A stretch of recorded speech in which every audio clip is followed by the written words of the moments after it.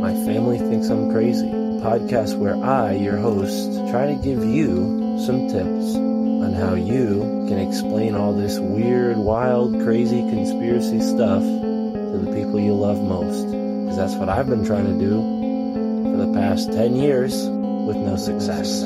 I've been telling everybody that our government is shady, but every time I do, my family thinks I'm crazy. The hollow earth, UFOs, aliens invading, fluoride in the water, they swear skies daily. When I talk about these things, they think I'm crazy. There's no escaping anymore the evil that we're facing. Illuminati mind control, they're sacrificing babies. The end of days, but anyways, my family thinks I'm crazy. What, they don't want to listen to you? No, they don't want to listen. They don't want to hear it. They're just like, oh, here we go, Mark.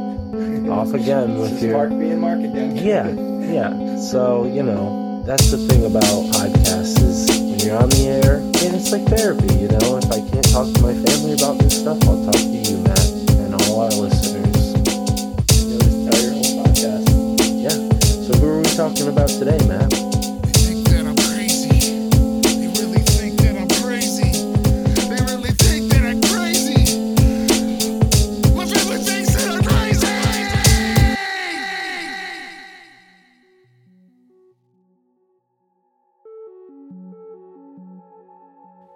As the global police state burns its quarry to smithereens, paving new ground in destruction's wake, developing smart cities and pumping out propaganda at a rate that can seizure rational and critical thinking, it's important to remember a man who helped reveal so much at such a grave cost, his life, liberty, and sanity, all in jeopardy.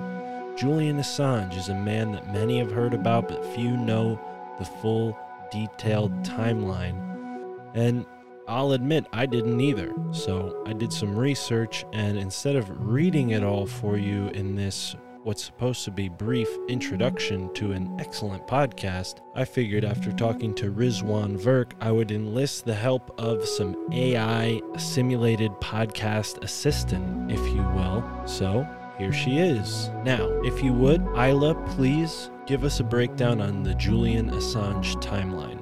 Yes, thank you for the introduction, Mystic Mark. I have gathered this information from available resources scraped via DuckDuckGo. Here is a summarized timeline of the past 17 years of events in the life of Julian Assange. December 2006, Julian Assange, a former Australian computer hacker, founds wikileaks.org. The website aims to provide a platform for whistleblowers to post sensitive and secret political documents while keeping their identity anonymous. February 2008, WikiLeaks exposes Swiss bank, Julius Baer, for involvement in money laundering. It publishes internal documents to show that the bank was helping clients launder funds via the Cayman Islands. This leads to the first of many legal charges against WikiLeaks. November 2009, WikiLeaks releases a comprehensive archive of text pager messages recorded in the US on September 11, 2001, the day when hijacked airplanes crashed into the World Trade Center in New York and the Pentagon in Washington. April 2010, WikiLeaks releases a video of a 2007 U.S. military helicopter strike on Baghdad, Iraq, and the casualties that resulted from this. Bradley Manning, an American soldier, is charged and arrested for leaking the information. July 2010, WikiLeaks releases classified U.S. military documents on the war in Afghanistan revealing details of civilian victims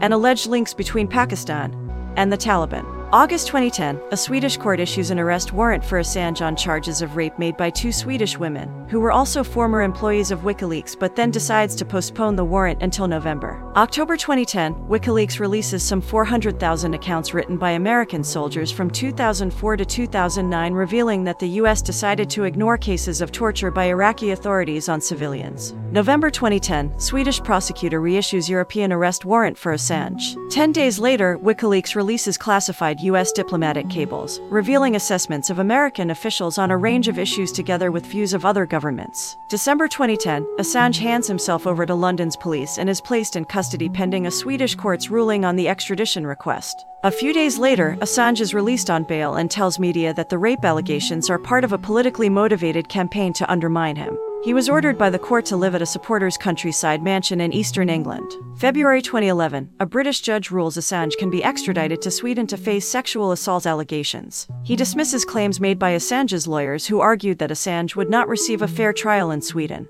The 39-year-old denied 3 allegations of sexual assault and 1 allegation of rape in Stockholm last year. July 2011, Assange appeals against the extradition ruling. September 2011, Assange's unauthorized biography is released in England in which he completely denies the sexual assault allegations made against him. November 2011, British High Court judges reject Assange's appeal against his extradition to Sweden. January 2012, Assange appeals his extradition at British Supreme Court. May 2012, British Supreme Court rejects Assange's extradition appeal and rules that he must be tried in Sweden. June 2012, Assange makes a plea for asylum in Ecuador after seeking refuge at the South American nation's embassy in London.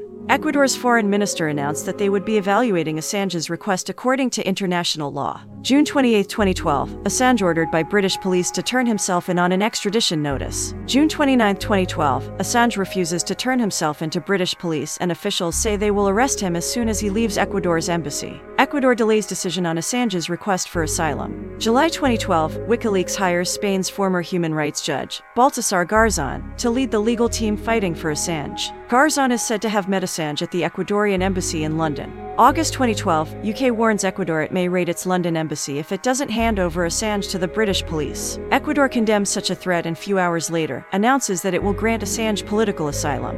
May 2015, UnPanel rules that Assange is being arbitrarily detained. July 2015, WikiLeaks releases confidential emails from the DNC and the Clinton campaign. May 2016, Swedish authorities drop all investigations into Assange. UK warrant for failing to appear in court still out. December 2016, Ecuador grants Assange citizenship. U.S. indicts Assange under seal for military leaks. February 2016, Westminster Magistrates Court upholds Assange's arrest warrant for skipping bail. April 2018, Assange is arrested at the Ecuadorian embassy for failing to appear in court and on behalf of U.S. authorities. February 2019, 117 doctors publish open letter entitled End Torture in Medical Neglect of Julian in the Lancet renewed call for him to be transferred out of the Belmer prison. Extradition hearing begins at Woolwich Crown Court, London. September 2019, Assange appears in court facing new indictment with 18 counts. Hearings conclude October 1st. January 2021, extradition to the U.S. denied due to mental health concerns. July 2021, Ecuador revokes Assange's citizenship. October 2021, hearing on extradition ruling appeal begins on Oct. 27. So that should catch you up to speed. And some other things that I thought were worth mentioning is that Julian Assange, as a child, grew up running away from a cult that his mother, he had a single mother and some siblings, a cult was actually chasing after his mother. So they spent a lot of time running from this cult. Very interesting stuff. Who knows? Maybe one day we'll get Julian Assange on the podcast and ask him all about it. But not today. Today's guest is incredible. He's a friend of mine. He has a fantastic podcast. His name is Steve Poikonen. He's the host of AM Wake Up. You've seen me there, and I've also been on his other podcast, Slow News Day. Shout out to Steve, and shout out to you. Thank you for tuning in to this episode of the My Family Thinks I'm Crazy podcast. Be sure to support us on Patreon, Substack, or Rockfin to get bonus content and help us achieve our goal of 250 supporters. And once we get there on Patreon, we will have a very, very special bonus style episode each month. Stay tuned for the outro to hear more about that.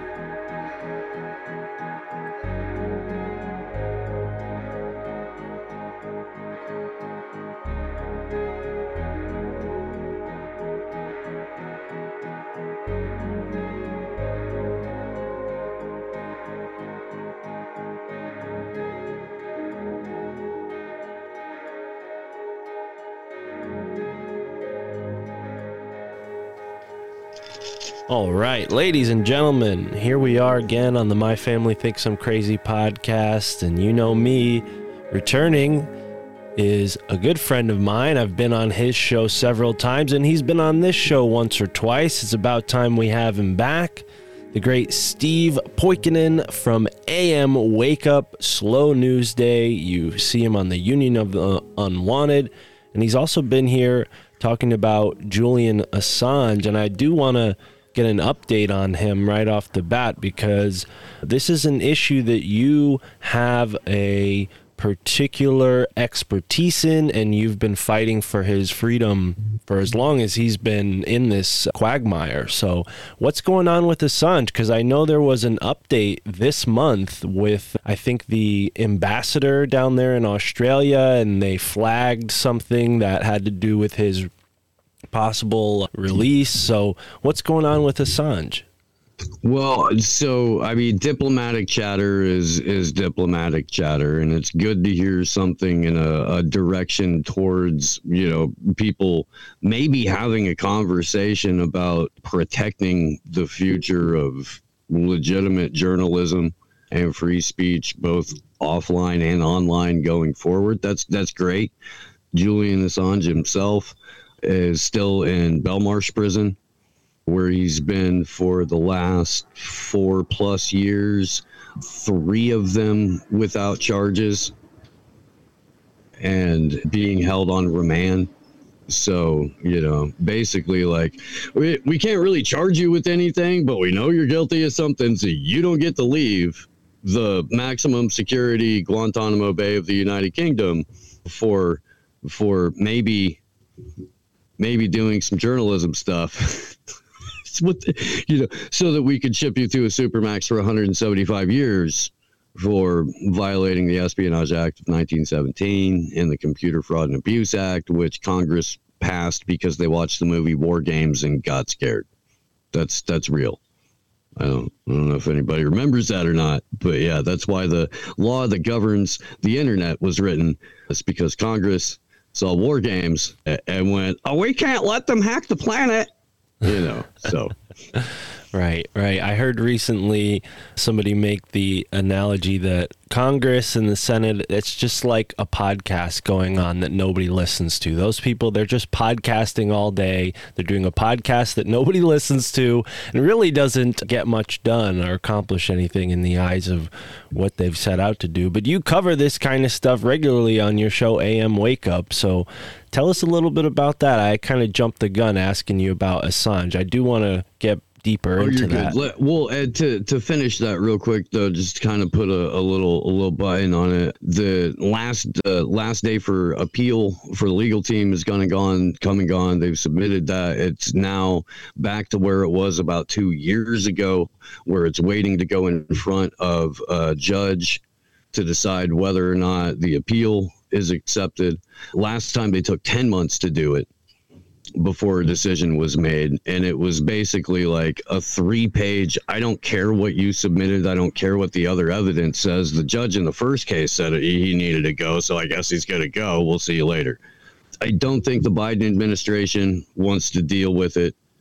We all know that Joe Biden's a puppet, but they can't even pretend. They can't pretend like he could make a competent decision about it. Merrick Garland, the attorney general currently, is under all kinds of scrutiny for a bunch of other shenanigans that he's pulled. So I don't think the U.S. wants to deal with it. I think the reason you're seeing the chatter out of Caroline Kennedy and the Australians is because for a number of years, they've been throwing their hands up over the situation going, well, we want him to die and he's not. Or if he did, we haven't told anybody yet. Could be a Queen of England situation. We don't know. It's not like you can produce a guy who's in solitary confinement 23 and a half hours a day. So, but as far as that goes, not dead.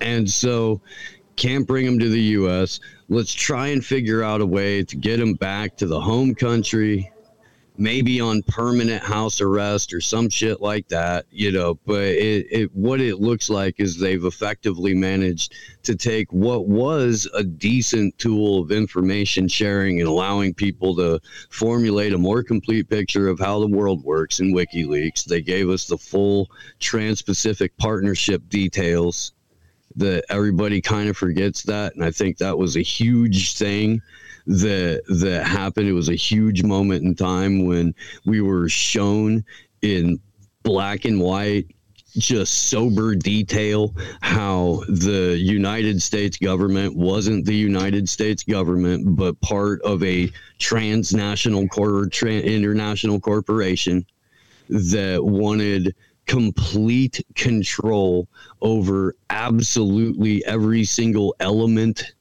from the ground up, and that court was going to be an arbitration process between a handful of corporate lawyers, and that's how you were going to settle right and wrong going forward. We got to see all of those details 8 years ago, 2015, and it was so bad. It was so bad, Mark, that Obama backed off of it. Hillary backed off of it. I mean, she still said she supported it, but she couldn't talk about it like she used to. Trump ran on making sure it never happened.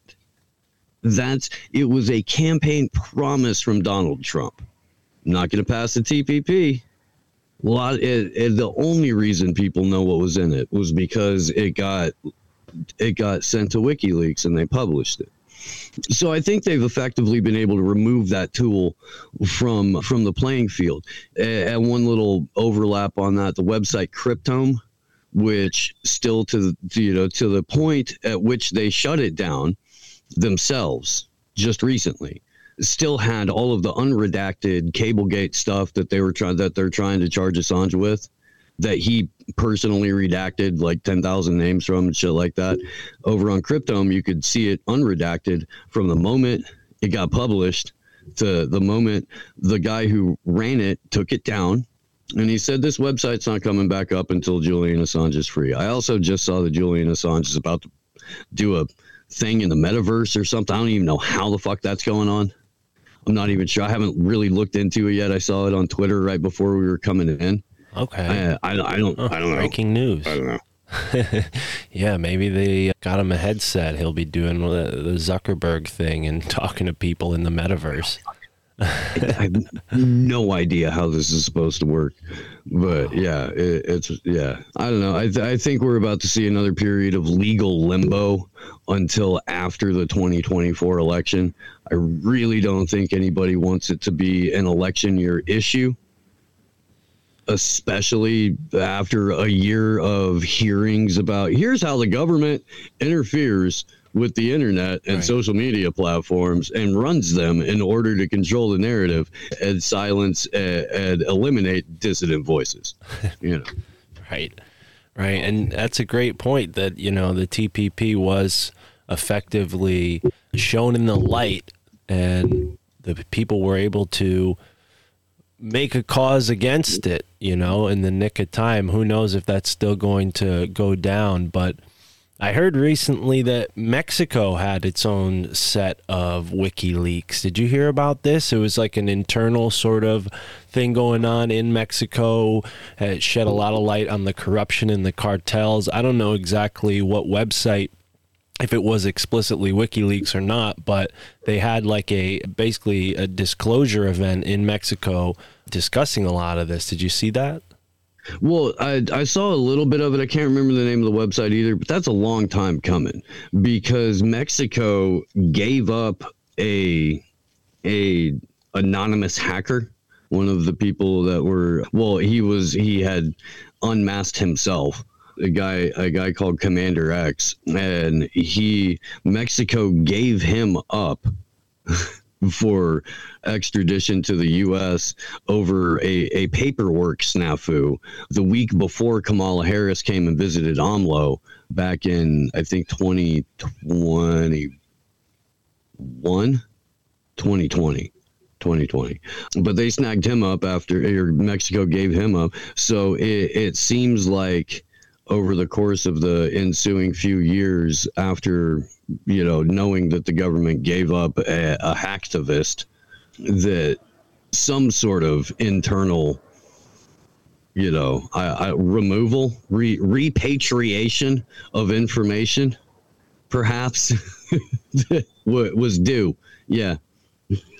Right. And it seems like, this sort of thing goes on a lot more than, we might take into account. Obviously, Assange is more infamous. We have Chelsea Manning and a few others, but how frequently do these sort of leaks take place? Are there any recent ones that you've been excited or fascinated by? Well, what fascinates me, honestly, has been the disclosure through a lot of these social media hearings that corroborates everything that we were talking about throughout. That yes, there are backdoors into these social media companies for various intelligence agencies and governments. We knew that. We're trying to tell people that of course the Trump administration and Biden administration were interfering with our ability to access information and to share it and distribute it. We've been arguing since Elon Musk, I guess, put out the Twitter files kind of thing, that this was an attempt to redefine what journalism is going forward. That journalism now only comes from screenshots that you never get to see any of the source material from, that the screenshots are the word of God based on the blue check mark next to the name that isn't an establishment blue check mark this time, because they gave their money for it to a different oligarch. So they're not a part of the establishment, you guys, because literally the richest man in the world, who's also a defense contractor and wants to put brain chips in everyone, is on your side and fighting for free speech. Yeah, exactly. X now, as it's called, and for, what is it, $8 or something, you can pay your way into having credibility on social media, because that is a commodity now. You're not credible unless you are approved by some corporation, whether it's MAGA or who knows what. It's all corporate, it feels. Well, it is, and there was a shift in sci-fi in about the 30s, where early sci-fi used to be, in the future, there was a one world authoritarian government. And from the 30s to about the mid 50s, and then into the 60s, it turned into, yes, there's still a one world government, but it's a corporation. Everybody works for the corporation. And that's kind of, as much as you get predictive programming, I think that allowing, I don't know, outright fascist ideology to prevail over a handful of bloodthirsty ruling families generationally for centuries, it has led us to this inevitable spot where we're all going, holy crap, we really do have corporate overlords. How the shit did this happen? Yeah, and it seems like this, so-called awakening that people endured over the past few years, it has tinges of propaganda and manipulation all over it, and I hate to throw it all out together, like, the old adage, the baby in the bathwater, but these people who are red-pilled, so to speak, yet, can't leave Walmart, they can't give up Amazon. I mean, hey, as I'm saying this, I'm realizing, like, whoa, you're being a hypocrite right now, because I shopped at Walmart last month. So, but I feel like there is a sort of movement now where people are being sort of soft red-pilled, so they get this feeling of, oh, you're a part of this wave of people who are changing the world, when really it's just corporately ordained. It's this like controlled Hegelian movement of opposites, where they're okay with the right kind of rebellion as long as it's within this agenda line. It's the Albert Pike thing, where if the people want a hero, we'll give them one. Right. Yeah, and you combine that with CIA Director William Casey's statements, 1981, we'll know our disinformation campaign is complete when everything the public believes is untrue. You've got a 24-hour news information propaganda slow drip MK Ultra cycle that everyone volunteers for, puts in their hand, puts in their pocket, carries around with them everywhere. And you get rewarded for it. You get dopamine for it. If you pay a little bit of money and you say the right things and you didn't do a no before you paid the money and you got the mark, then you can get rewarded and compensated monetarily. Now, sure, you have to give up all of your identification for it. You have to sit there, even though you've already been verified, you have to resubmit and re-verify yourself. You got to give a facial scan. You got to sit there with your ID next to you, so they double make sure that you're you. But that's how you know you're real, because as you said, a corporation told you that you're a person now because you paid them $8 to tell you that you're a person. Right. So they're leasing your identity back to you now. You've entered into a contract with a corporation that your identity belongs to them. Who you are is now you have to check with X. And when you connect your crypto wallet to it, it's going to run through X's verification.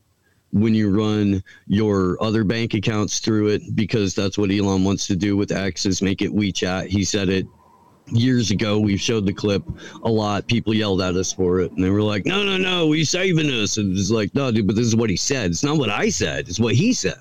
Yeah. Right. But all of that's going to be verified through X's system. So you've entered into a contract with Elon Musk for your identity. And you, as long as you pay Elon Musk and X that money, well, they'll lease your identity back to you. And they'll let other people know that you're you. But if they decide that you're not you, case in point, my good friend Garland Nixon, who's suspended from his Twitter account right now, verified, it's still up, but all of his media content has been removed, all of his shows, everything he does, yanked from his page. The reason is X says, we don't know who you are. We have no way to verify you. He's like, I just paid you last month. I have the receipt. You sent the "we can't verify you" email to the same email address as you sent the invoice for the $8. But you're telling me that because of what I say, I'm now no longer me. Right. I'm not. Fuck.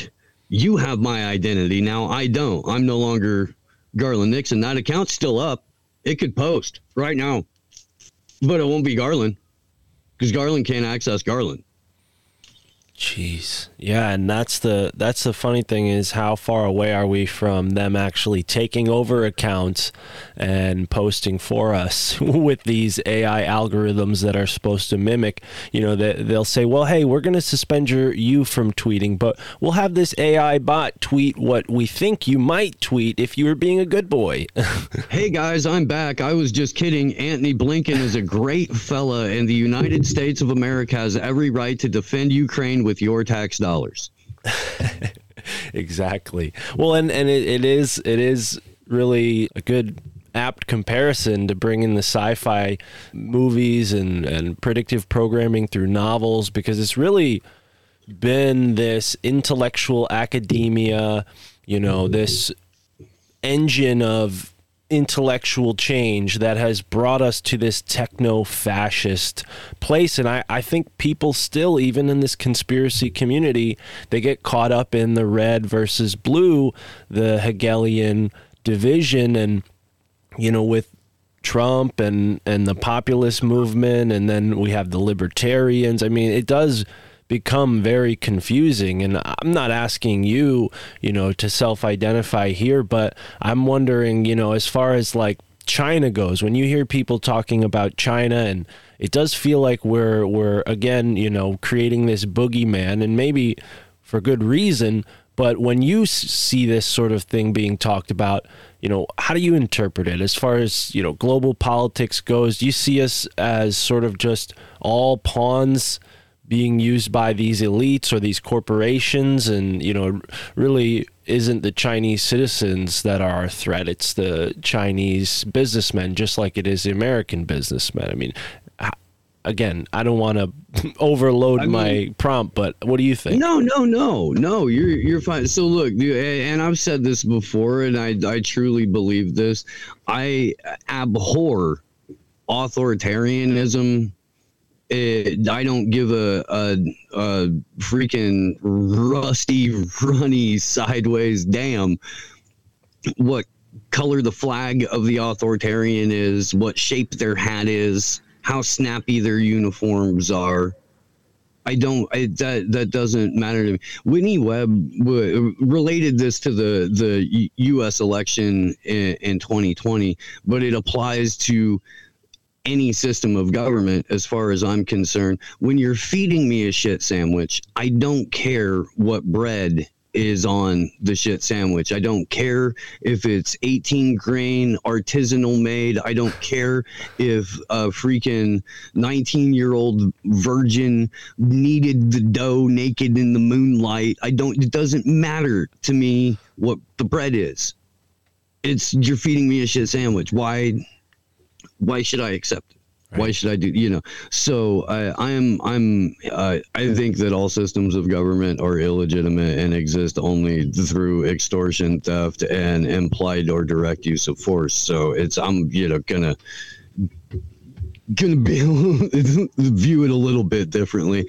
I do think that as an authoritarian nation, China has made significant steps over the last several years in kind of, securing their foothold on the planet. I think that we've been pushing towards a moment where we wake up to find out that Oceania has always been at war with Eurasia, and that's just life. The way that the whole BRICS thing is shaping up right now is that you have the appearance of a multipolar, completely international, multicultural, multi-ethnic, monetary organization that facilitates trade, all kinds of other aspects of existence, sharing technology, all of these things under the BRICS umbrella. Well, you also have the NATO states that effectively do that too. Now, there's one thing that all of these people share in common, and that is that all of their finances that go to the state before any corporation, any human being ever sees it, all underwritten by the Bank of International Settlements. There's one bank to rule them all. It's the central bank of central banks, but it also underwrites all of the BRICS contracts. So Bank of International Settlements is financially responsible for the NATO states and the BRICS states. We live in a banker's cult, and that's it. Like, that's the whole story. It's how it plays out is the really entertaining part. But the TLDR part is we live in a death cult that's ran by bankers and their sycophantic minions, and they use child sex trafficking, drugs, and all kinds of other things as potential, career enders if you ever get off the party boat. But they offer you the party boat, and you can be on the party boat for life. If you ever try to leave, if you ever try to talk about it, you don't get that life anymore. Like, in any way you want to view it, you don't get life anymore. Right. Right. And I'm a big picture guy. I think you just laid it out in a big picture view. And I guess that's where my question lies now is like, how do you sort through all this? Because AM Wake Up, I mean, you guys aren't just repeating that simple mantra every time a problem comes up. You guys look through it. I mean, Chris from Rained Out Rantcast has now joined you guys as a regular co-host. You have a bunch of guests regularly, and you're talking about stuff that is very topical. How do you do that without losing your mind, Steve? I mean, it is all that simple. It really does boil down to that. But don't you think like sorting through it all can be a little maddening? Well, we do it with funny voices and dick jokes. So that really helps. It really helps. And I'm not kidding. I say this a lot. If it wasn't for the jokes, we would just be 3 hours of screaming. And at the heart of it, AM Wake Up is a comedy show. It really is. And the whole format in a nutshell is that I've always admired a lot of the things that No Agenda does. Adam Curry, John C. Dvorak, the show operates on the value for value system because I think it's the best way to do it, and it's 100%, copied from the no agenda model. Deconstructing narrative is an important aspect of everyone's overall journey through all of this. If you're able to do that in a consistent and hopefully consistently funny way that is entertaining and just still without compromising your integrity or your soul or any of that stuff, then I think there's a chance to help people form a more complete picture of the world that we all live in, and that's really what I'm trying to do. And I've loved Opie and Anthony radio from the time I was a wee, well, not really, but I grew up on Bob and Tom in Indiana, and then I found Opie and Anthony in the early 2000s, and that's where I began becoming an acolyte at the Church of Patrice O'Neill. And so I'm trying to push those two worlds together, because No Agenda never does anything with guests. Opie and Anthony barely scratched the surface when it came to forming a more complete picture of how the world works, and it's only because of Patrice O'Neill coming in and talking shit that any of them had any fucking inkling in the first place. So try to bring in comics, try to bring in some brain breakers early on in the week, and now Wednesday and Thursday we are 100% focused on solutions and putting what we're talking about into action and making that something that people can look at who's doing it, because it's not like we're in a fancy freaking studio. It's not like we've got, freaking thousands of dollars rolling in any given point. We don't do a Patreon. It's just a value for value show. If you see value in what we're doing, whatever that looks like to you, send it this way, and that's how the show keeps going. If it doesn't happen, it doesn't go. I'm gonna go find a fucking carpentry gig out here. But as long as it's rolling, it's rolling. I hear that. Well, I love it. Amen to that. And I think that, without humor, it would be a lot harder to sift through it all.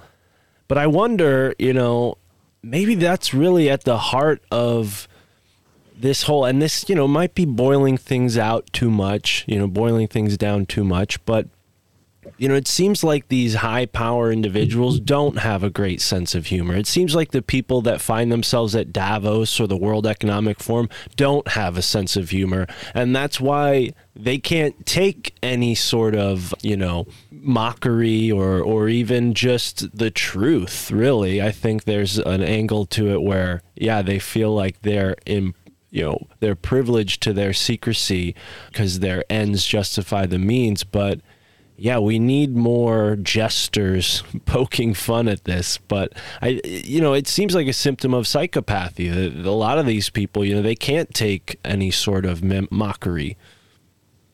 Well, you're right. It's, complete and total narcissism. The inability to take a joke, especially when it's at your expense, it just speaks to a fundamental weakness. And one of the things that we do a lot is a lot of self-deprecating shit, because you can't take yourself too seriously. The moment you start taking any of this too seriously, that's when they got you. And I'm not afraid to boil it down as much as, again, Church Patrice O'Neill, Church Bill Hicks, Church George Carlin. These are the places where, that's where the show worships. So that's at the heart of it. That's what we're trying to do. Boil it down. Everybody's out here running around pretending.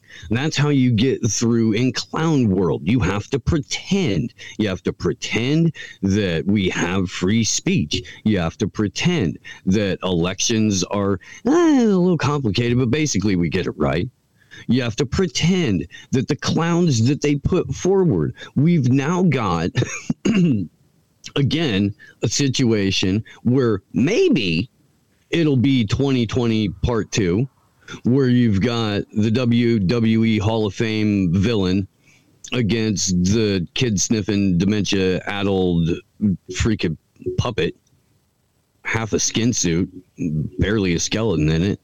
There's so okay, but neither of them are debating. Neither of them are engaging in the democratic primary process, the small d democratic for worse. Everybody pretends it's a democracy. On paper, it's a representative republic, but we pretend it's some kind of a democracy. We pretend that the stuff that we get from the media is news, even though, according to every poll and stuff like that, the vast majority of every person who can still rub two brain cells together is like, yes, they're all liars. But I like the way that person lies. So I'm going to tune into that person. This person's lies, they tickle my fancy. I like that. Ooh, Donald Trump skipping the debate to have an interview with Tucker Carlson? Ooh, that sounds awesome. That's okay, you're going to skip the playoff. You're going to skip basketball playoffs because it's the first round of basketball playoffs because there's a championship game on in a sport that you wouldn't ordinarily be watching that has nothing to do with basketball. Okay, that's cool. That's your 3 hours or whatever. I don't know. I've got a whole bunch of whole bunch of stuff that we're trying to get together, organized for to do in person. So that's what, instead of watching debates and shit, that's what we did. I love that. Yeah, a lot of that drama and bread and circus bullshit with politics is it becomes moronic, repetitive, and quickly you realize that it is all just manufactured to evoke these responses in people. But if we could deconstruct something here now, you mentioned something just a moment ago that sparked a thought.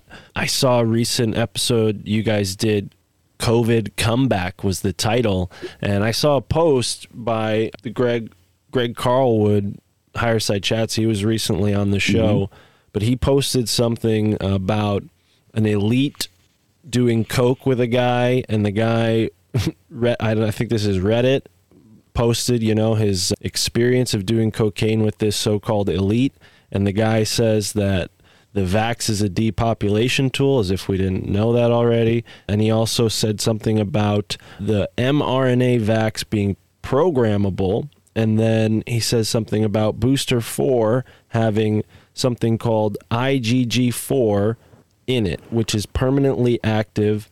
And I guess IgG4 is this sort of, I think it's a manipulation or an edit of a gene, possibly. But what does that spark in you? Have you heard anything about this IgG4, or maybe there being some layaway side effects to the vaccine that can be kicked in programmably, like a kill switch almost? That I haven't seen any evidence to speak of. I've heard some speculation about it. I've seen a couple of people speculate, and there's a couple of reports that don't have an actual source attached to them that I've looked at. What we do know is that the antibody enhancement dependent thing, or the antibody dependent, and the ADE, where once you've got all of the spike in you, once you've got the shit that they put in this gene therapy treatment in you, that your body becomes dependent on that, stops manufacturing its own things, and it becomes susceptible to many, many more forms of dis-ease, and you can become significantly more ill significantly quicker. Wow. We've seen an uptick in all kinds of things, not just myocarditis, stroke, stuff like that, but rapid onset cancers.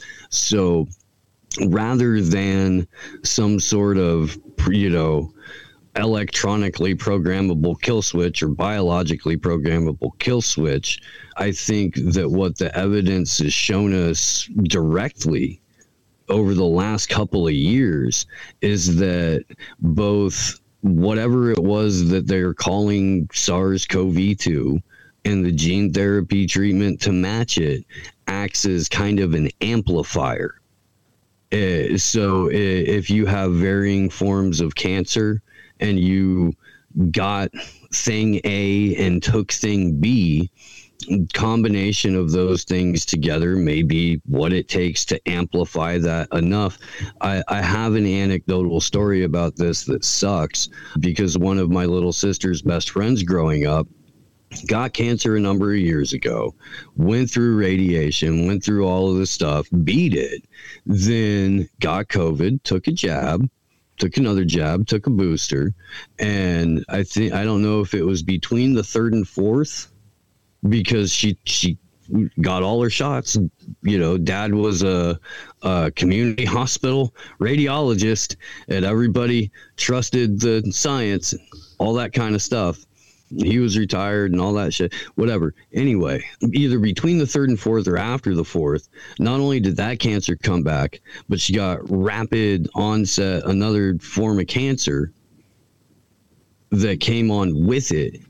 And I know a number of other people who the symptoms that they've described for either post-jab or post-PCR pandemic, whatever the fuck it was, you know, are essentially amplifications of other illnesses that they've had, other forms of disease that they've had. Yeah, and it is interesting. I mean, when you mentioned but I mean, and I'm sorry to cut you, but I'm not discounting that. I know that there's a lot to be said about the lipid nanoparticles and nanoparticle technology to begin with. I'm not discounting that there may be something like that. What I'm saying is that the direct evidence that we have in front of us seems to point to more towards something like an amplifier, because we have been getting poisoned our entire lives by our governments and the corporations that, you know, they partner with. Right. And I was about to say, you know, it does seem like that would be the more effective and sinister protocol for something like this, because as you just pointed out, we're swimming in a sea of toxins from our diet, from our environment, from, you know, even just something as mundane as the plastic encasing your phone off-gassing, or the EMF that's constantly beaming in and out of it. Yeah, all we need to do is, you know, from that perspective of sinister efficiency, all you'd need to do is just weaken the immune system and let, you know, things happen the way they will. And, you know, I had... hang on real quick. Let's just extrapolate that out a little bit.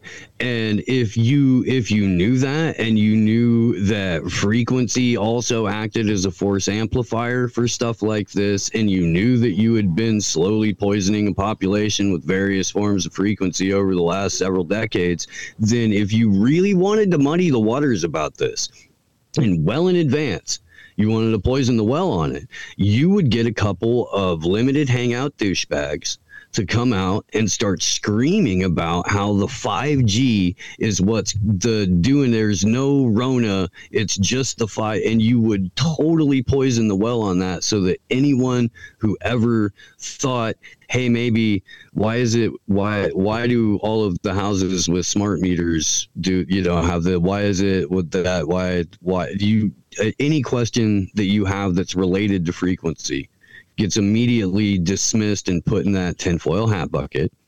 You're not just crazy.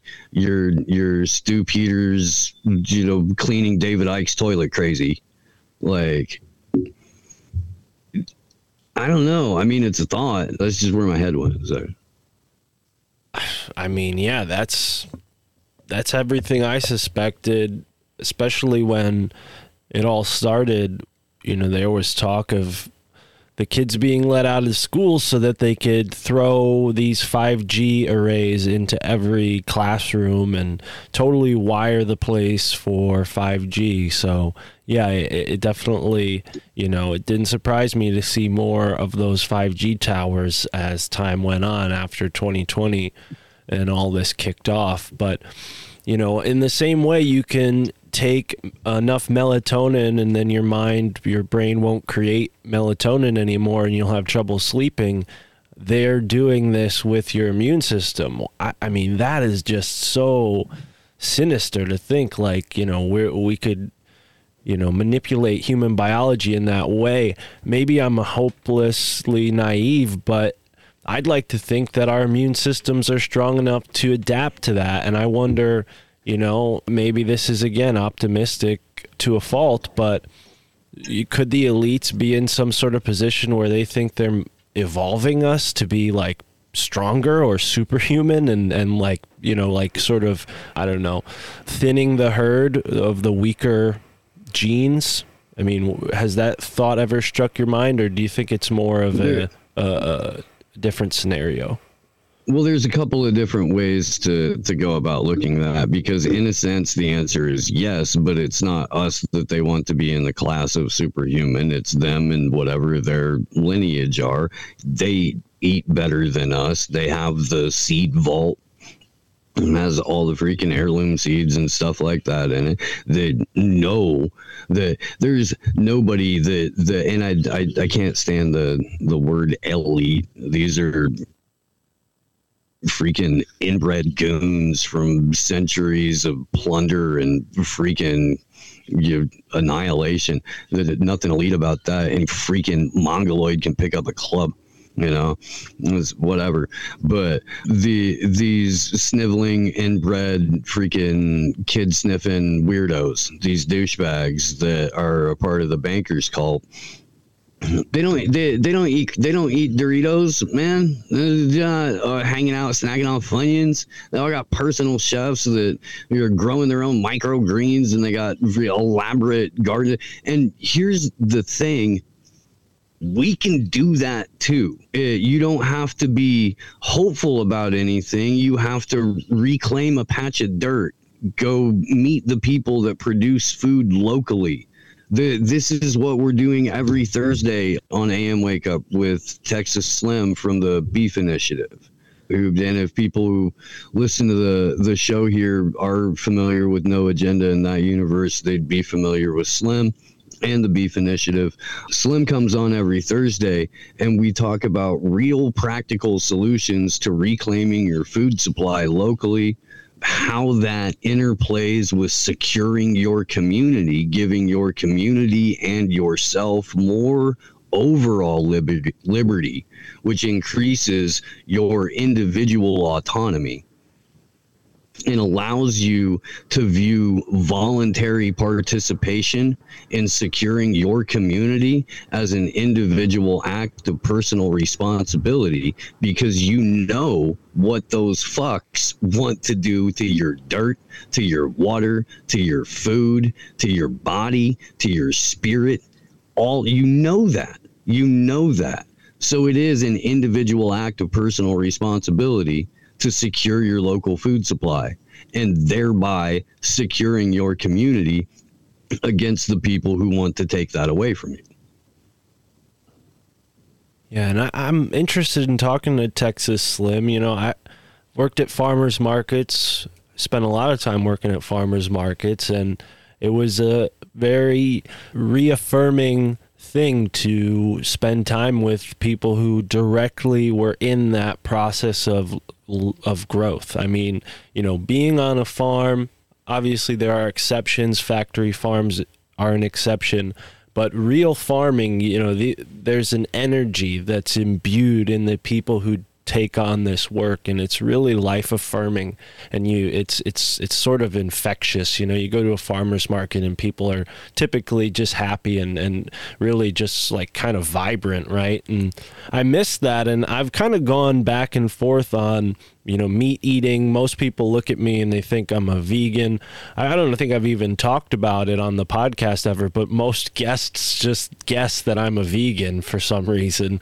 And I'm not. I eat meat, and there were times in the past where I've been vegan, but I would like to talk to Texas Slim because it's really hard to tell. There's propaganda on both sides telling you, oh, meat's bad. And then there's this whole new wave of people who are like, no, I only eat meat. As a matter of fact, I'm totally carnivore. And I don't know that you're totally there.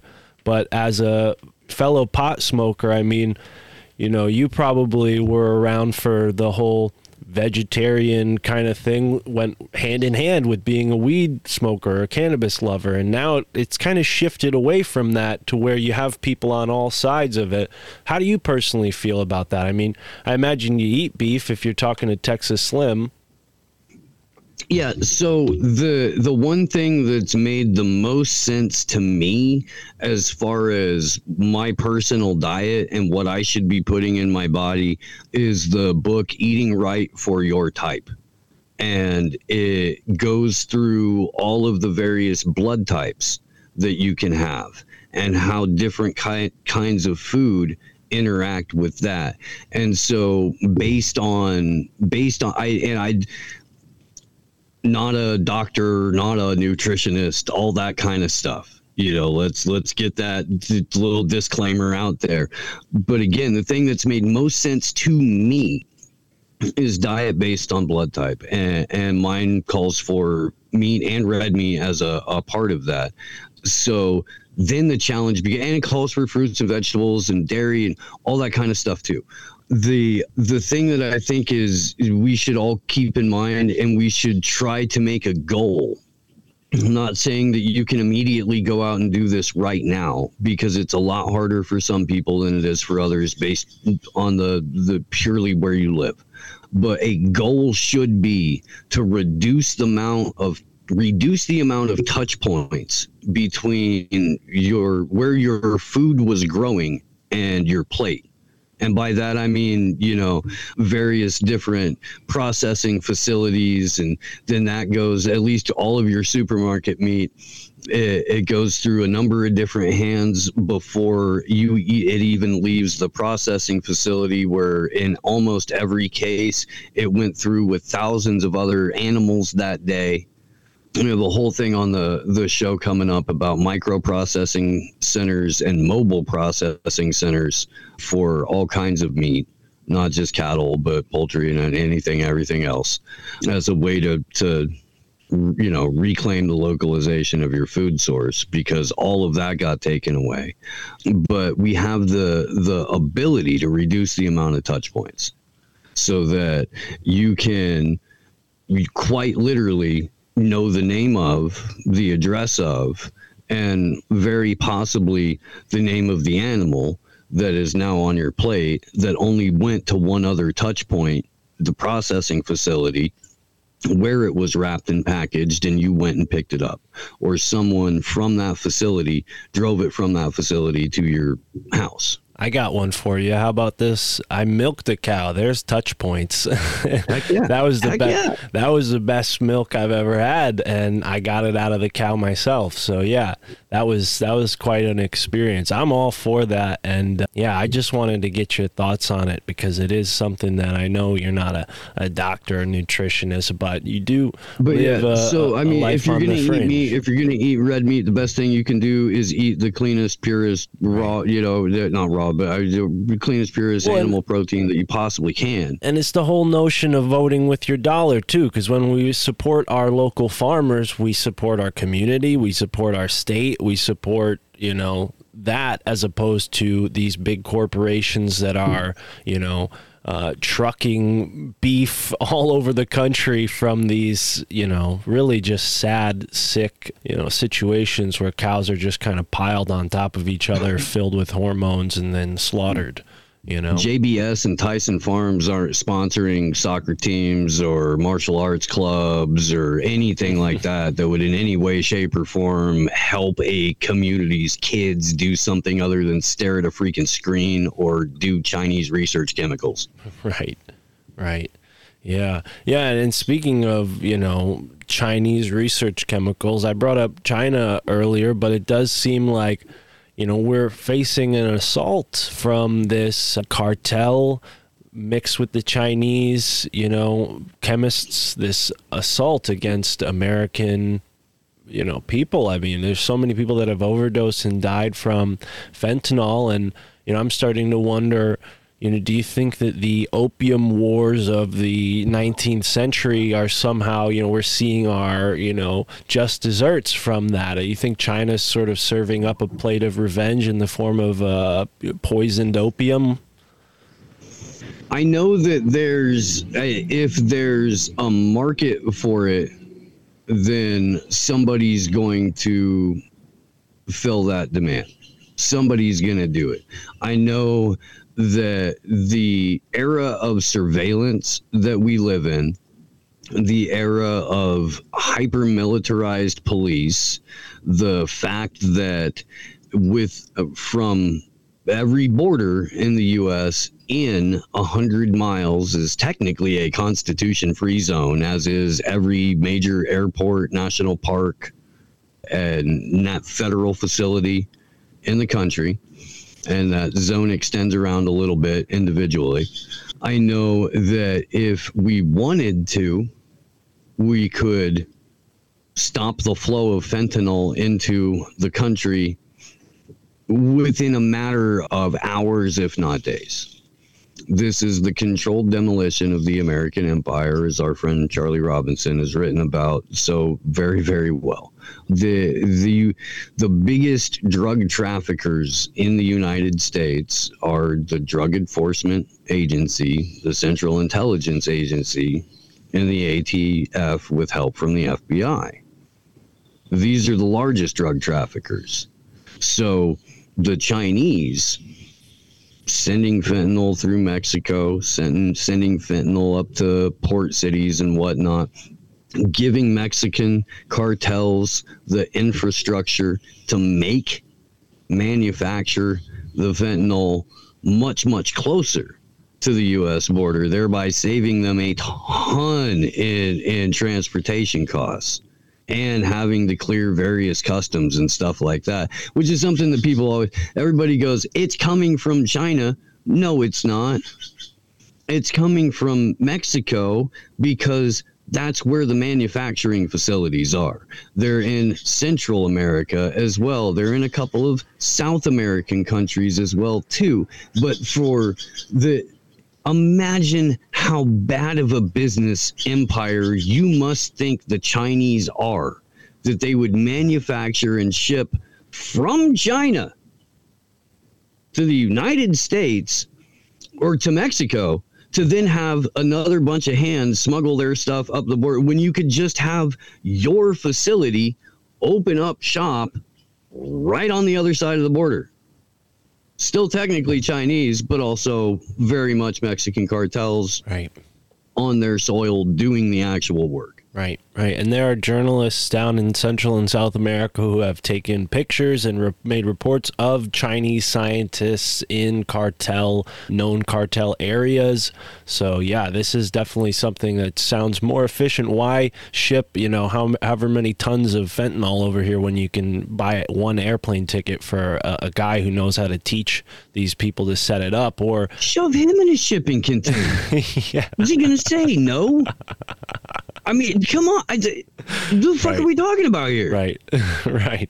He's not getting first class. I mean, come on. Sure. Oh, yeah, we'll pay you. We'll let you live. We'll let you live in a nice house. We'll supply all of your food. We'll supply all of your stuff. You won't have a worry in the world as long as you do your job.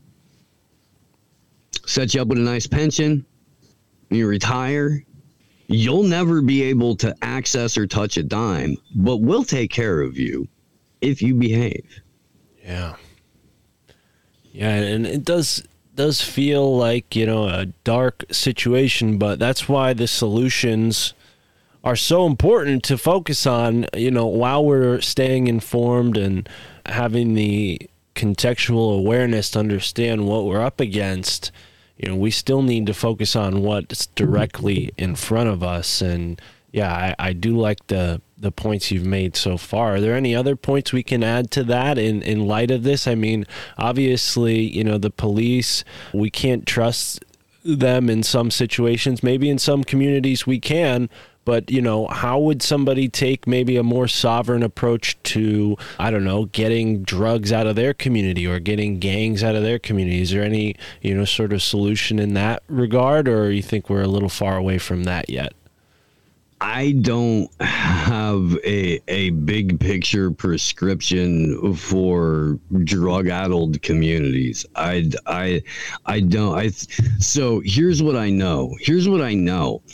If you're not healed or healing and very self-aware, the kind of help that you're able to give people is generally not the best kind of help.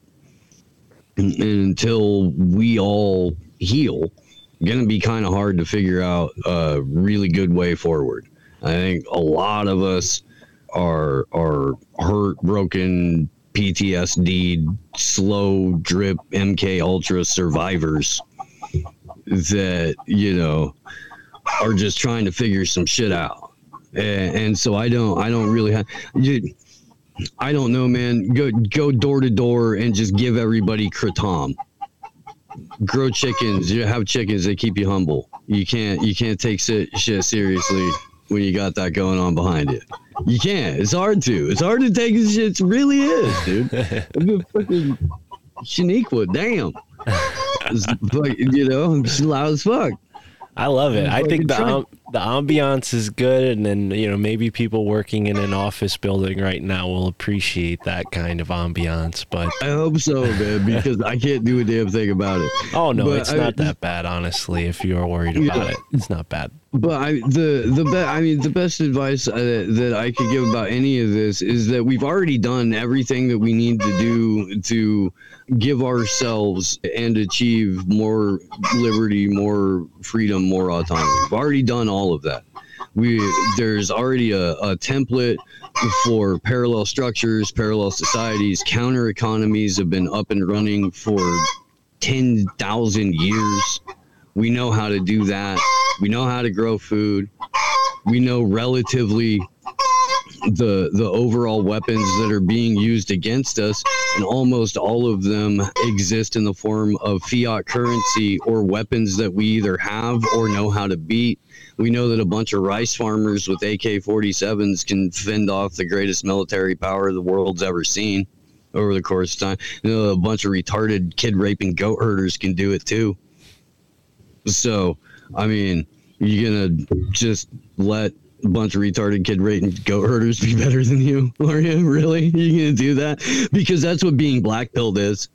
That's, you know, and a lot of people accuse me of doing it because I'm down on the idea that you can vote your way out of an oligarchy or some weird sign. I haven't fully understood it. I don't pay too much attention to it. But being black-pilled is looking at goblin-faced bitch tits Bill Gates and going, yeah, that guy's better than me and he can win. Really? Okay. Well, then I can't be worried about you because we're over here doing this stuff that, you know, we don't just talk about it. We're about it. Right. So we're over here doing it. So if you look at that 5 years from now and you're like, holy shit, that's working. I think I'll go try that. We'll have built the infrastructure for it. But I think that enough people who have figured out what's going on should get together and just go ahead and do the thing. Because you don't get the people in the middle without giving them a workable alternative. Right. People in the middle are comfortable and they're scared and they're in debt and they're obligated and they're over obligated and they're stressed. So they're much, much more willing to sit in their own shit because, hey, it's theirs and it's warm and comfy.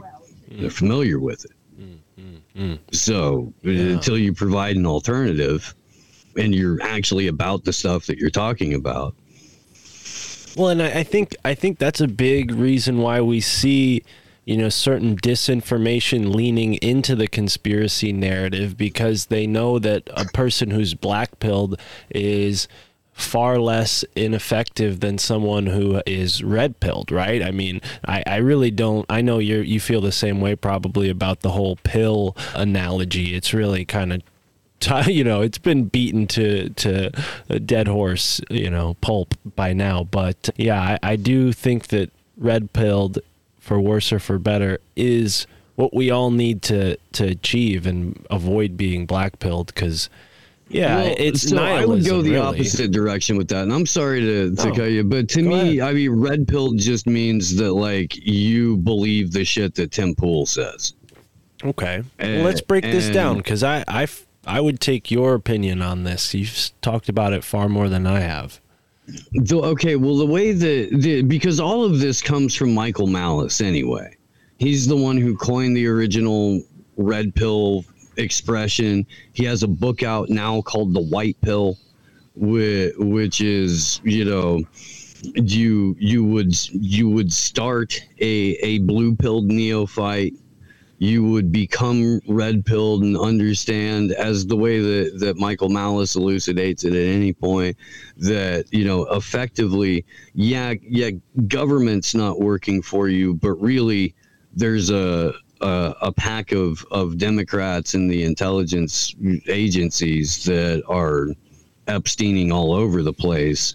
And so the vast majority of the red-pilled space are all Donald Trump cheerleaders, use a lot of neocon military-industrial complex ideology and what the content that they produce.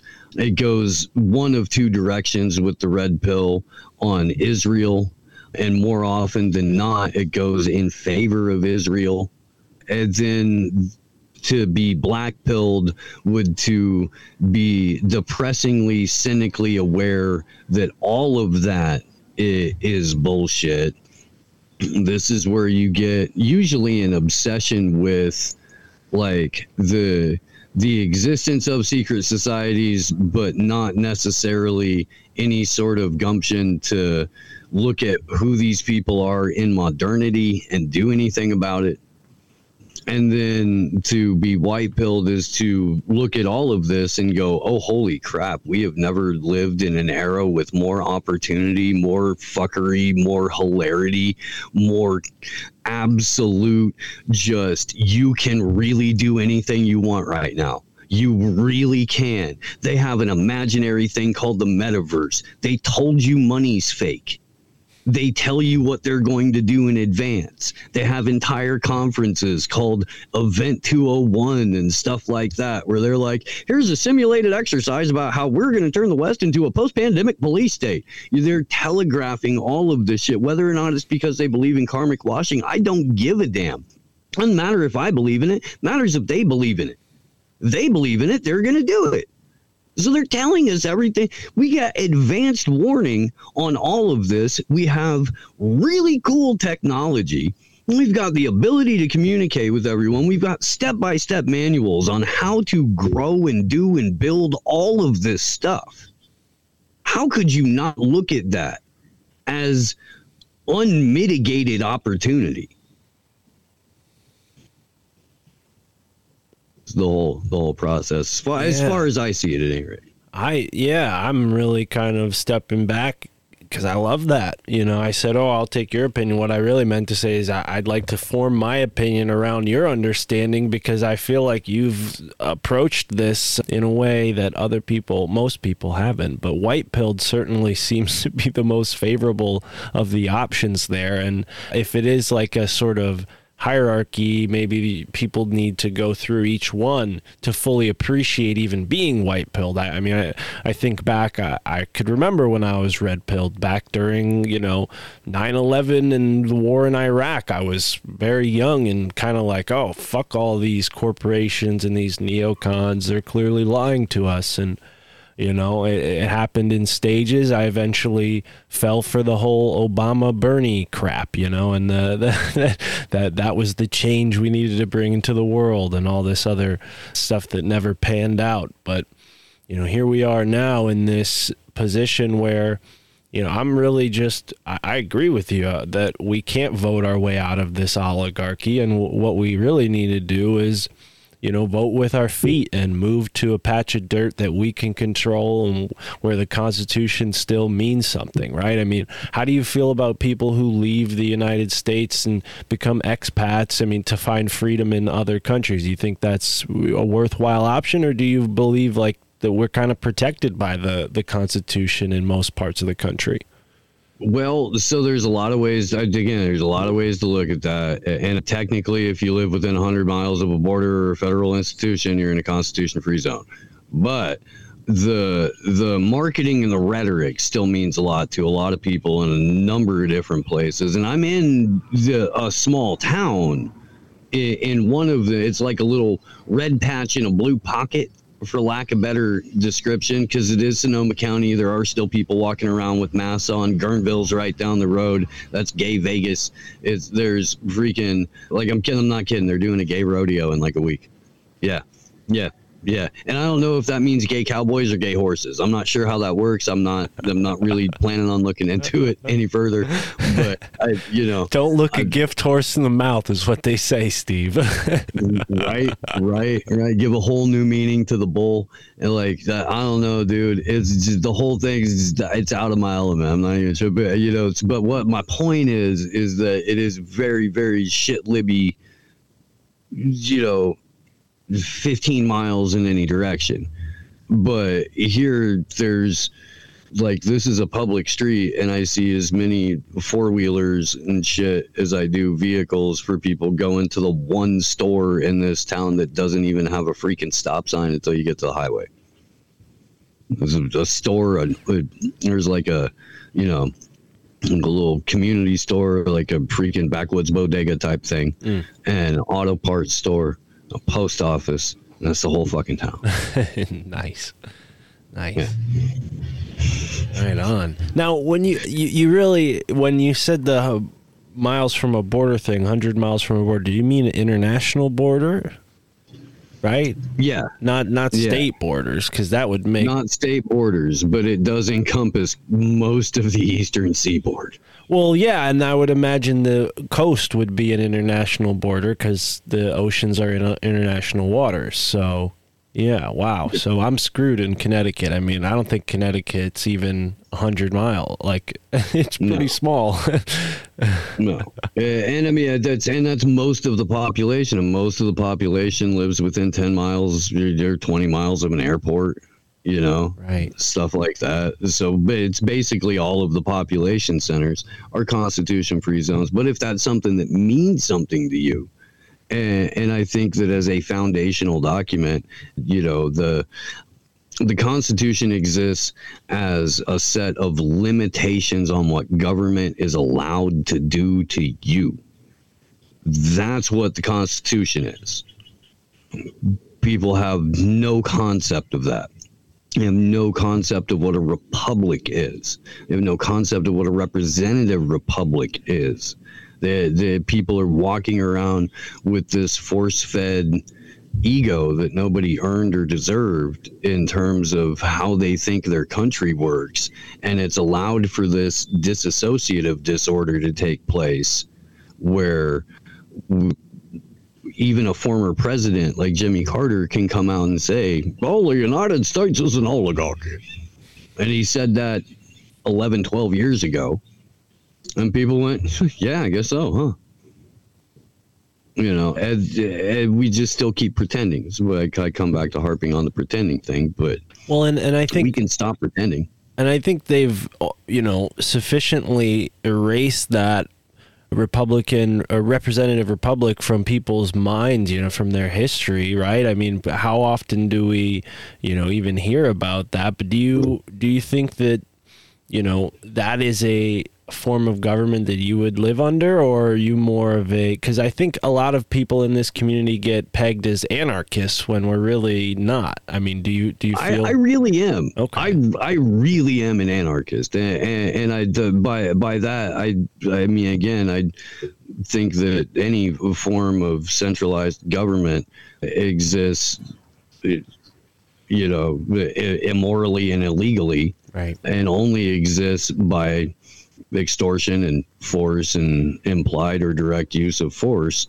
And so, but I fall probably more into the agorist voluntarist category. Right. And I think that you can have relative consensus based governance, which is significantly different than government. And I think that we do that all day, every day. I think that all of our interactions, or most of our interactions, exist in a condition of, in a relationship of anarchy. Anarchy is not a location. It's not a state. It's a relationship. And that relationship is I don't speak for you. You don't speak for me. We're not going to use force against one another if we come to a disagreement.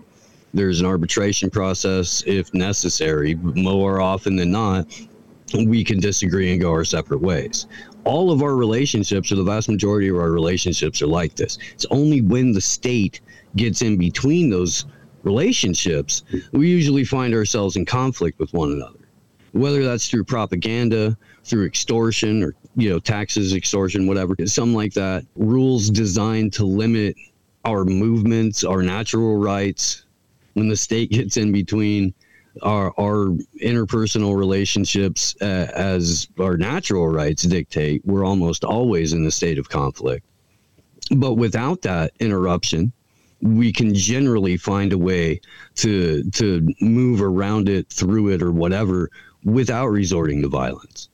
So, again, we've already done all the stuff that we need to do. We know basically somewhere lurking around how to do it. We need to remember. We need to stop pretending. We need to stop being afraid. We need to recognize that it's okay to walk away from a bad investment. And if that's, a blue team, red team ideology, if that's the West versus China ideology, whatever that is, it's okay to walk away from a bad investment. That's really when you can start that whole healing thing, recognizing that you made a bad investment and going, oh shit, I fucked up. All right, well, I know that I'm not gonna have much if I walk away from this, but man, the stuff I do have is killing me. Right. I'm gonna bring up Michael Malice one more time and I'll shut up. And I'm not even like a huge fan of the dude. He's just made some really important points that have resonated with me over the last several years. And this was a few years ago. Heard him on a podcast talking about why he moved out of New York City, were born and raised, didn't know how to drive a car, never shot a gun, blah, blah, blah, and still very much, anarchist after having been a 4chan troll and shit stirrer and whatever. He said, one day I looked in the mirror and I asked myself, how much longer are you going to subsidize your own oppression?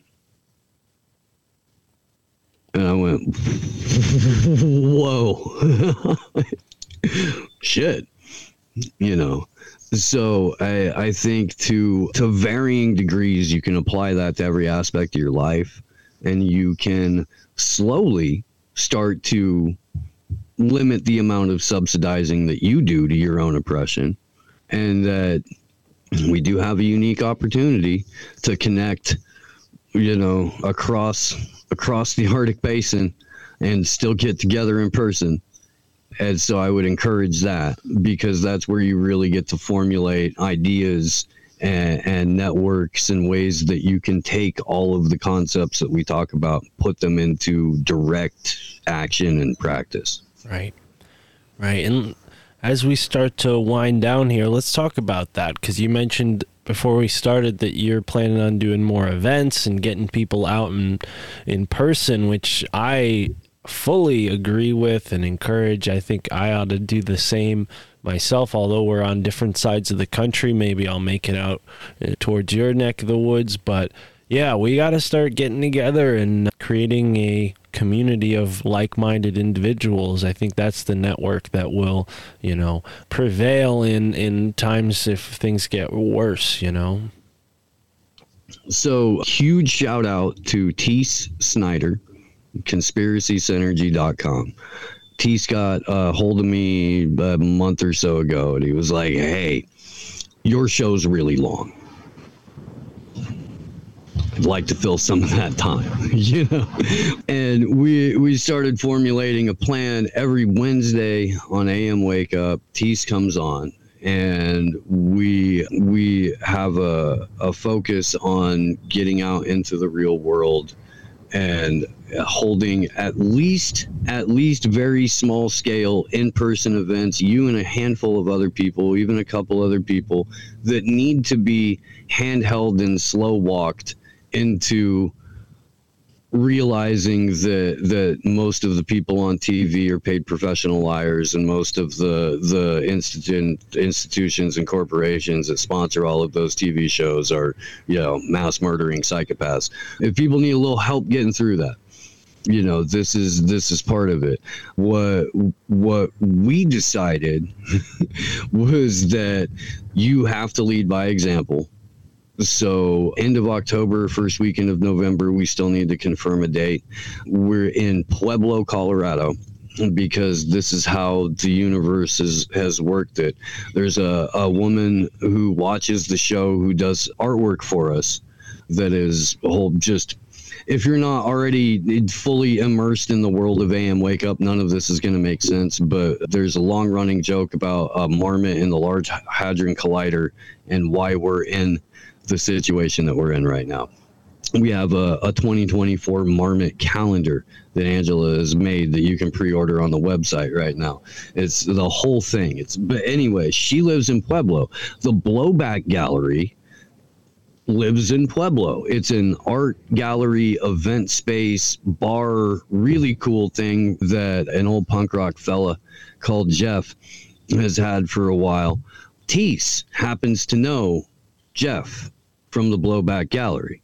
So all of this sort of just kind of fell into place where we could lead by example by doing an event with a mutual friend in their space. We are going to have it sort of like conspiracy carnival themed, which means we're going to have booths there and people are going to be doing things in a carnival-like atmosphere that allows for people to expand their view on how the world in which they live works. Lindsay Sharman from Rogueways is going to be there. She lives fairly close to Pueblo. Her dude, who's a good friend of mine and a fantastic artist in a number of different ways, Johnny Larson, Yeti Slang, was going to be there. I've spoken to Charlie Robinson, and he's down. I called Sam last weekend, and Sam's like, yeah, if I just give me a date and let's try to work something out. So Sam's at least on board-ish. If we can generate a little bit through a fundraiser, I'll be able to come out in person. We've got a couple of people that I'm not ready to announce yet that have signed on to show up via video. We've got live music. We're going to have at least a couple of local comics, if not the international celebrity Sam Tripoli. But he is going to help put us in contact. He said he knew some just absolute killers in the area that he'd connect us with those comics. So any way you shake it, live music, comedy, multimedia, 3D carnival experience that will freaking decalcify your pineal gland. I love it, man. Wow. I'm a little sad that I'm not going to be in anywhere close to be there, but here's the really cool thing. You don't have to be. You can host your own and organize your own, and maybe we can all come out to that too, and everybody else can do that too. I would love to see something like this be like a little pop-up event that happened in a ton of different cities after we show you guys a blueprint of what it can look like. Yeah, that's what I want out of it. I don't want this to be a one-off. I don't want it to be something that I have to do every time. You know what I mean? I know the feeling. I think that it's relatively simple enough, and that we live in a DIY era enough, and people are used to kind of throwing entire productions together on next to nothing, that people can do this basically everywhere. Yeah.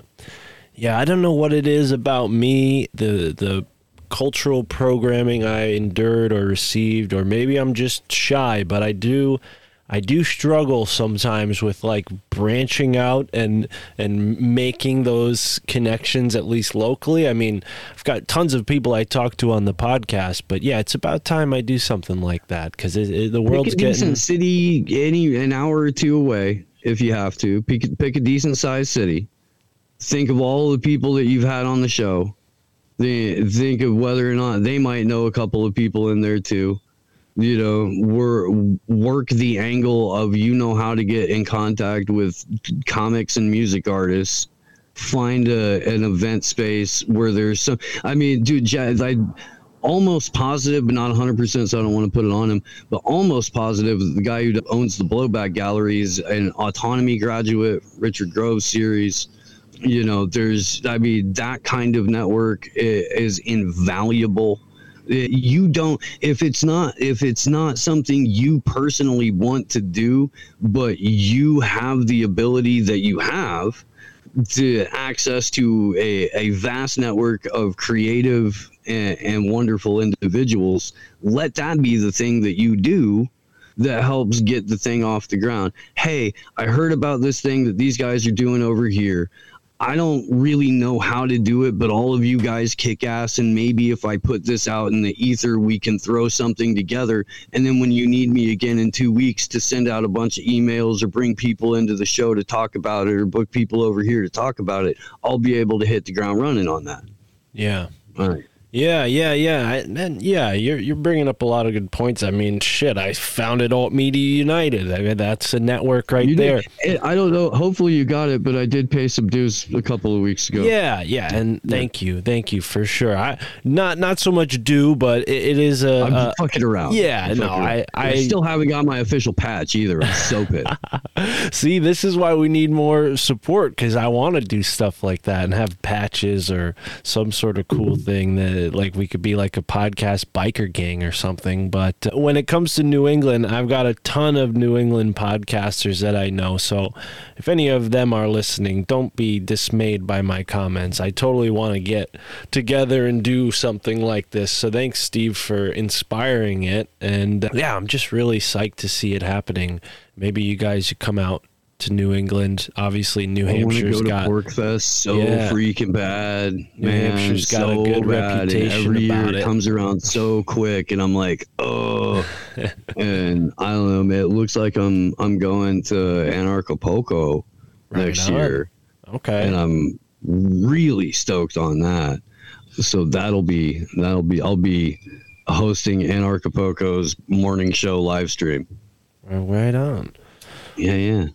All right, Steve. So you mentioned the people who might be there. There's some guests, some big announcements that can't be made yet. But maybe you said this already, but could you just tell us again the date when this is going to be? We've still got to nail it down. Okay. It's either Halloween weekend or the weekend right after, and that's really going to depend on the schedule of the comedians and how far out they've booked. So in all reality, it'll probably be the first weekend in November. Okay. At Pueblo, Colorado, Blowback Gallery. And yeah, this is, AM Wake Up, I guess, presents. But in reality, it's, the people who are, helping to produce the show and watch the show that are the reason it's all happening. And that's something, again, that everybody can do. But yeah, if you're anywhere near or around Pueblo, first weekend in November, this is where you're going to want to be, is the Blowback Gallery. Right on. I love it, and I hope people listening do show up to that. And No Agenda has the No Agenda meetups, which they've been doing for quite a while now, and I think that's super inspiring. So, folks, if you're not near Colorado, there's still a chance to meet up with like-minded individuals at those No Agenda meetups. I should go to one of those. I just felt like it would be like a shameful promotion of my podcast, but who knows? Maybe I need to. No, it could be a gleeful promotion of your podcast. It could be. Right. We're doing producer meetups for AM Wake Up now. This Sunday, we're having our August one. Since I got here to Sonoma County, we've been doing one a month. We've gone on tremendous hikes and had some really good food. We're doing oyster and whatever else, barbecue. This Sunday over by the beach where they filmed the last scene of Goonies, a little like dome rock thingy. That beach is like right up the road. So we're going to, I don't know when this is coming out, but I would recommend, if anyone lives anywhere near Sonoma County and wants to be a part of this stuff, we do a meetup every month. It's usually towards the end of the month. The October meetup is going to be at the Hardly Strictly Bluegrass Festival in Golden Gate Park. That's free music from like all kinds of different legends. And so that's the October one, and that's the first weekend of October. But for everyone else, go to amwakeupshow.com, sign up for the newsletter, and every month you'll get the location details. We've got a really cool thing going on with the meetups, and I hope that others pop up in the same fashion, because really the value for value system and getting together in 3 dimensions is what independent media, I think, needs to be focused on going forward. They're trying so hard to silence our voices and take away our ability to get our content out. So, RSS feeds, meetups, that kind of stuff. Let's do all that. That's what AMU is all about, is helping independent creators get together and network. So maybe one day Alt Media United will have a spot where people can do meetups and such. We got to talk about that. Maybe I can, use some of these resources in front of me to help my friends out, and more so than I have so far. But Steve, this has been awesome as usual. I always love talking to you. You're, a real firecracker, and you always wake up, you always start a fire in me to get more on top of what's really going on, because I can get lost in my books over here and, in the past, and it's nice to have a refresher when you're on the show and kind of bring me back to reality. So obviously AM Wake Up, people can tune into that on Rockfin. Is there anywhere else people can tune into that? Or are you guys on other sites? Yeah, so we're live streaming on Rumble as well every time that we're live, and then to varying degrees of success, there have been audio only versions. We're getting that back up and running, and you'll be able to, through the website amwakeupshow.com, here in the next couple of weeks, you'll be able to access not just current audio, but we'll have a full audio archive too. Right on. But yeah, it's been a very, very long process. We just started a Telegram group this week, man. I'm bad at this. I don't know if I've made that clear. Well, I'll tell you what. I'm really bad at this. I joined the Telegram last night, or the day before that, and from what I've seen just in this small amount of time, it's a very active group with a lot of really smart people in it. So I recommend, and I'm going to put the link to that in the description. We got a couple hundred people in our Telegram, and I think most of them are bots. I mean, don't get me wrong, people listening who are in the Telegram community, I know you're all there, but I got to do what you did with the accept people into the Telegram group, because I get a lot of bots into my group, and I think that is why we have so many people and so little chatter. So yeah, we're gonna get the AM Wake Up Telegram and the My Family Thinks Some Crazy Telegram nice and synced up, and hopefully you guys get some new people joining in. But yeah, go and check that out, and the links to Steve's stuff will be in the description, and also at altmediaunited.com, which I really haven't talked much about at all, but I'm going to be putting some more focus on that in the next few months. So folks, stay tuned for that, and until next time, immerse yourself in the moment wherever you are in the now. In these wild and turbulent times, it takes a village to stay attuned to what matters most. But with social media locked down, the drone of hive minds buzzing in your ear, and the world around us rapidly degrading into madness, it can be harder than ever to find your tribe. Not anymore with Gulag America. You can attract like minds and build your tribe. You simply wear their premium cotton line of t-shirts to promote your values while looking great. Patriotism, liberty, and autonomy. These aren't merely words. These represent a way of life, and so does Gulag America.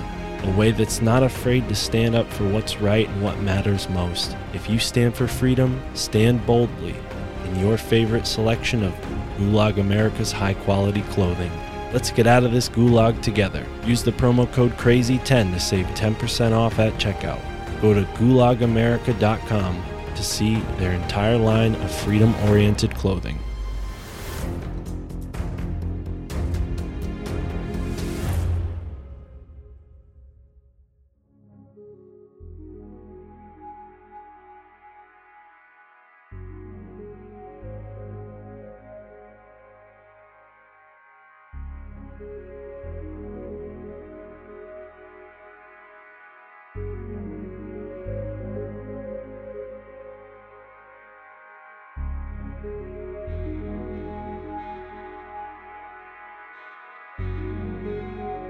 All right, ladies and gentlemen, and that was our episode with Steve Poikonen from AM Wake Up, Slow News Day.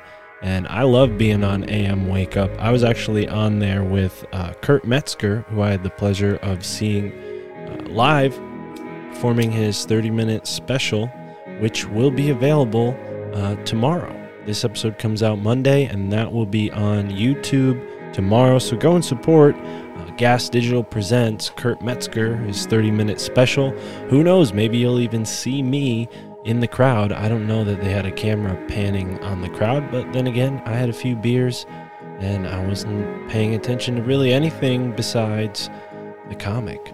So yeah, great show. I enjoyed it. Kurt Metzger's awesome, and so is Steve. It's very awesome to know him, and it's a privilege to be a guest on his show, because it is a fun time, and he gets really high caliber guests like Kurt Metzger. So, and maybe even me. Maybe I'm a high caliber guest. Who knows? But anyways, that is our interview. We talked a bit about Julian Assange, so I hope you liked the intro at the beginning there. Yeah, I don't know. Maybe you like the AI voice, maybe you don't, but I thought that was a neat thing to add to the podcast, because people said I speak too slow.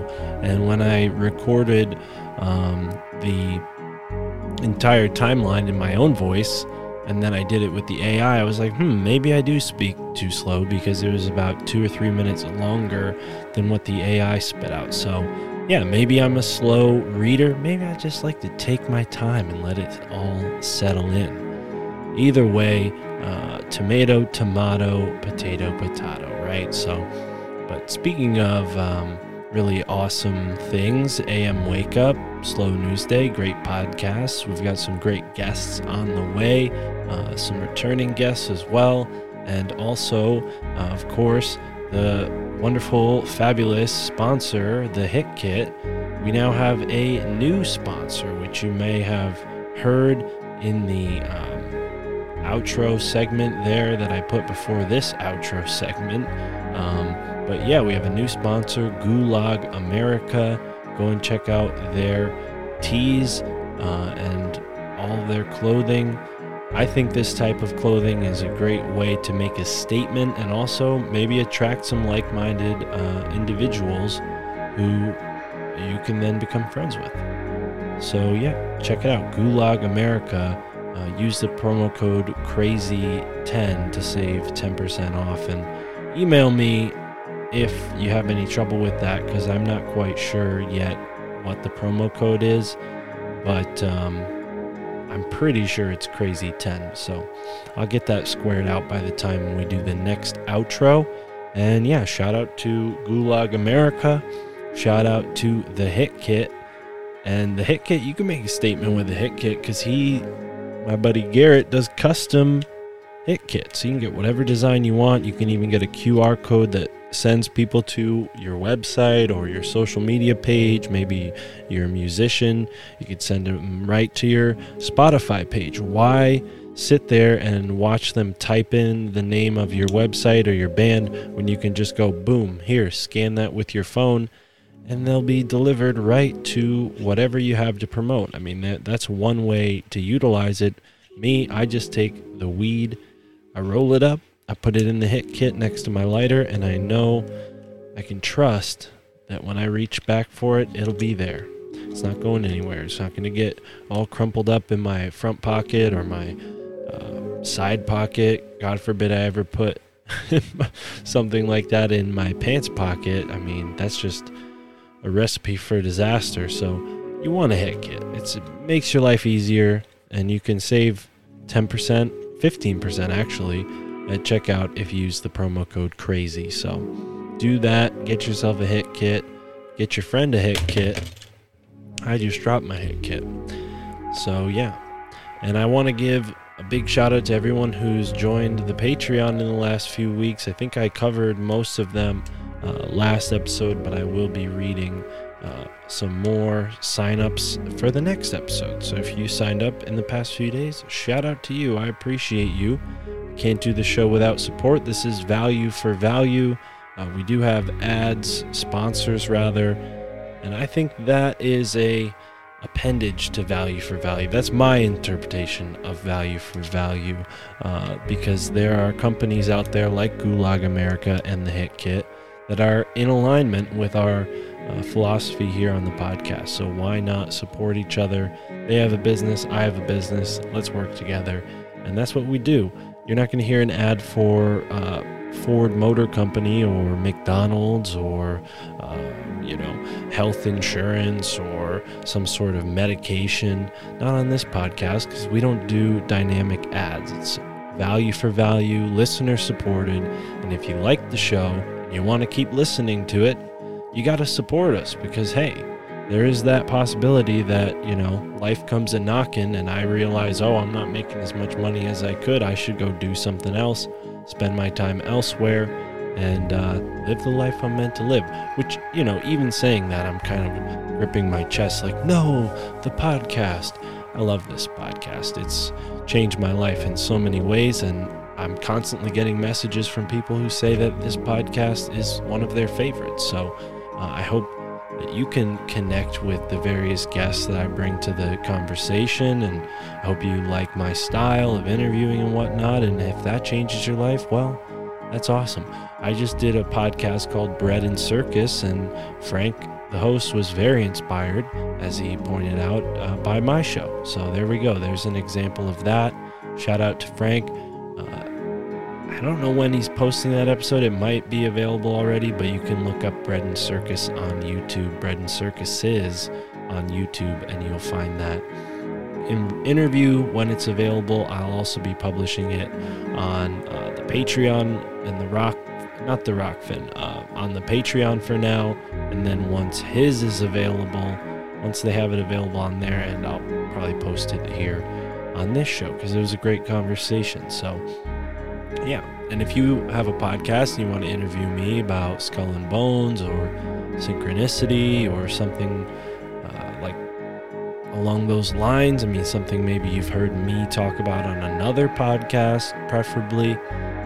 If there's something you want to talk about that a guest has talked about on my podcast, that will be, I wouldn't mind, but it is more difficult. Keep that in mind, because I can only recall so much depending on the topic, and not everything is up my alley, right? So even though I have guests on to talk about certain things that might not be up my alley or my particular expertise, that doesn't mean that I can necessarily speak to those topics on your show. So just keep that in mind. Not that happened with Bread and Circuses. It was a great conversation, and we talked about Skull and Bones, and we talked a little bit about Esoteric America, which I will be doing another Esoteric America very soon. Maybe even with Mike Wan, who was a guest recently, and him and I do a show together. But this has gone on quite a while. I think we should wrap the outro up here, and thank you so much, folks, for tuning in. Go support Steve P wherever you listen to podcasts, and on Rockfin, of course.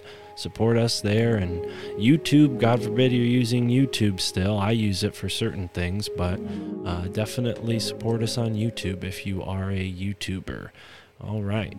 Adios, and immerse yourself in the moment wherever you are in the now. MFTIC. Yeah. Broadcasting the moon matrix from the lunar surface. They want you confused, like you never knew your purpose. Hopping through the portals, dismantling the machine. My family thinks I'm crazy, I can't believe what I've seen. Memories of a war, the Pleiadians and Anunnaki stuck within the genes of a copy of a human body. DNA fractal, the universe within me. Epiphanies of science is hoarded by the Illuminati. Puppet masters know the power of the mantra. Repeating mad lies till it has an effect on ya. Subliminal messages hijack your perception, tricking the population with holographic projections. We see through it.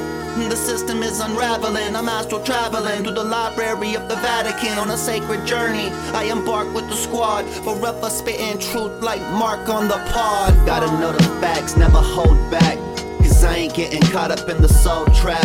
I dissect the fabric of reality, looking for the answers, searching through the galaxy. You might be feeling stressed out. Depression, anxiety is no measure of health to be well adjusted to a sick society. You don't even know how powerful you are. We the ones who gonna expose the whole facade. I awoke in a deep underground military base. Zero recollection of how I got to this place. Alien corpses floating in glass cylinders. Must have been extracted when they crashed into us. Animal hybrids contained in the cages. A lion with the eagle head. Monkeys with reptilian faces. Losing my mind and I'm feeling desperate. I look around the room and I see no sign of an exit. All of a sudden the wall flickers awake, revealing a hangar full of spacecraft. My getaway. I run to the nearest one. See a guard knock him out. Rob him for his plasma gun. Hop in the ship, take the controls. They highly intuitive, I figure it out easily. Lift off, accelerate through a tunnel until I see the light. Fly into the sky, get flanked by 6 F-35s. Gotta know the facts, never hold back, cause I ain't getting caught up in the soul trap. I dissect the fabric of reality, looking for the answers. Searching through the galaxy, you might be feeling stressed out. Depression, anxiety is no measure of health to be well adjusted to a sick society. You don't even know how powerful you are. We the ones who gonna expose the whole facade.